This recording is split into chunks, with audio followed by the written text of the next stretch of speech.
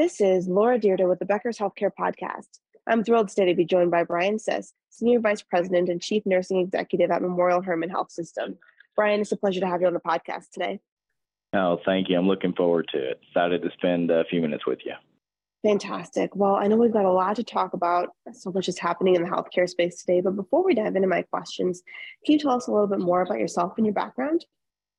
Yeah, absolutely. So I consider myself very fortunate. I've had the privilege of working with some amazing people in just about all models of healthcare. I started my nursing career in the military, then spent what I tell everybody a short 20-year stint there, and transitioned into the VA health system.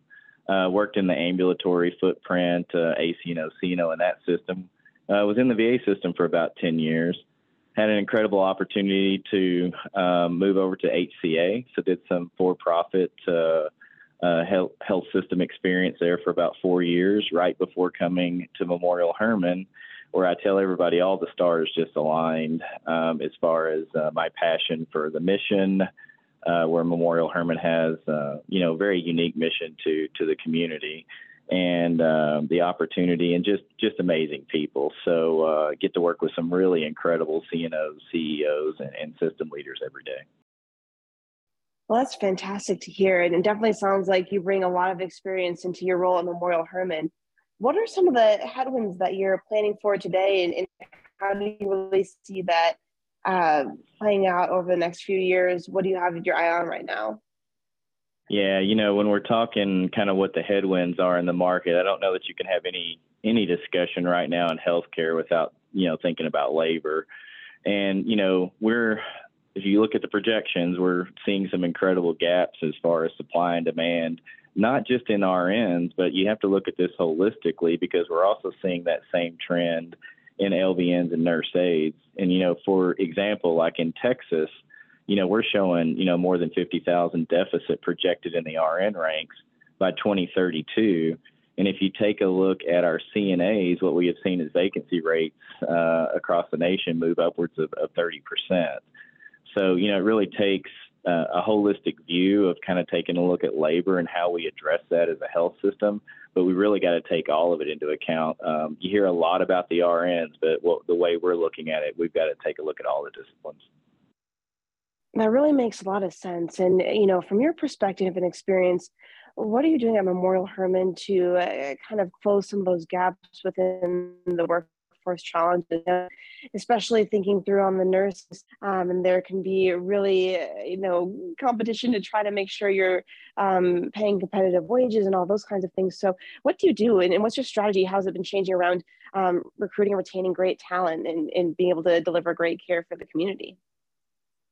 Yeah, so there's a lot of things. I'll focus here on a couple of items that we think are important. Is what we see in just about every industry when you're feeling this type of pressure is when the biggest opportunities tend to present themselves. And so you see a lot of innovation in this space. But what we are really focused in on is our people first. We believe that is the right strategy, putting a lot of energy into innovation across the health system across the country into our health system. We think that is absolutely a thing that we have to do, but we think that, or we know that we've got to work that from the voice of what our frontline, what our bedside caregivers are giving us, and take those ideas and how do we then mature those into something that they're asking for.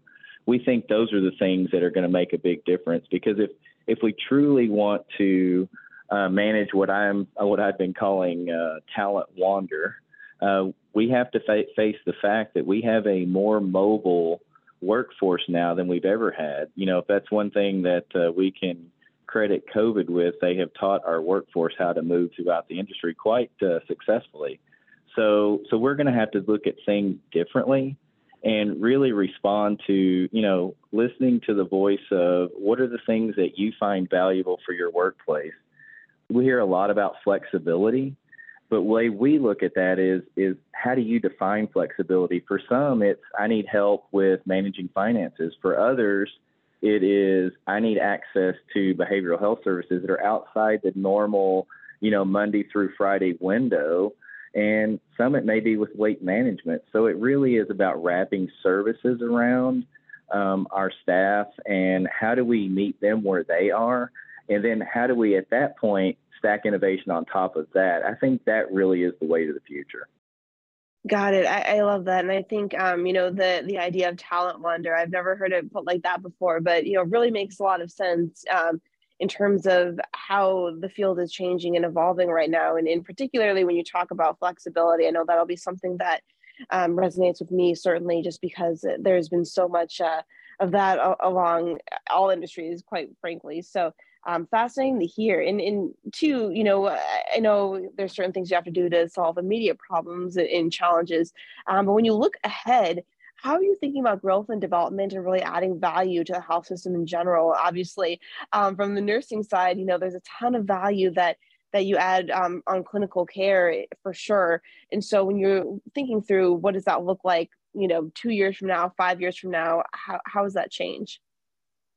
Yeah, and when the great thing about our system, when I think about adding value, I really view this as going deeper into our community partnerships. We employ 30,000 employees, 12,000 of those are nurses. So as one of the largest employers in our market, we have a unique commitment to the community because we're a community-owned entity. And so when we take a look at if we're truly going to deliver excellence every day to our patients, we've got to have those connections with our community so that we can have the best staff to deliver that care, right? So they go hand in hand. And so we're aligning. We have our hospital in our Southwest hospital that's aligned with the Anchor Institution initiative, where we're committed to hiring from the community. And in that, what we truly are really bought into is if we can hire from the community where the hospital sits, we can then give that individual the opportunity to enter into a healthcare as a career field, and then give them options about where we would go. Because not everybody wants to be a nurse. I would try to persuade them otherwise, but being realistic, we know that there are multiple career pathways because we've got lots of jobs open, everything from sterile processing, patient access rep, clerical type jobs. So how do we work with our community partners, remove barriers to entry as a healthcare career, work closely in our community so that we can develop those career pathways? That's really what we're looking to add value to the community, because if we can do that, that ultimately makes our hospital more reflective of the community we serve, and at the same time, gives somebody from the community an opportunity to have a really nice career for the long term, because they can go wherever they want with our tuition reimbursement programs.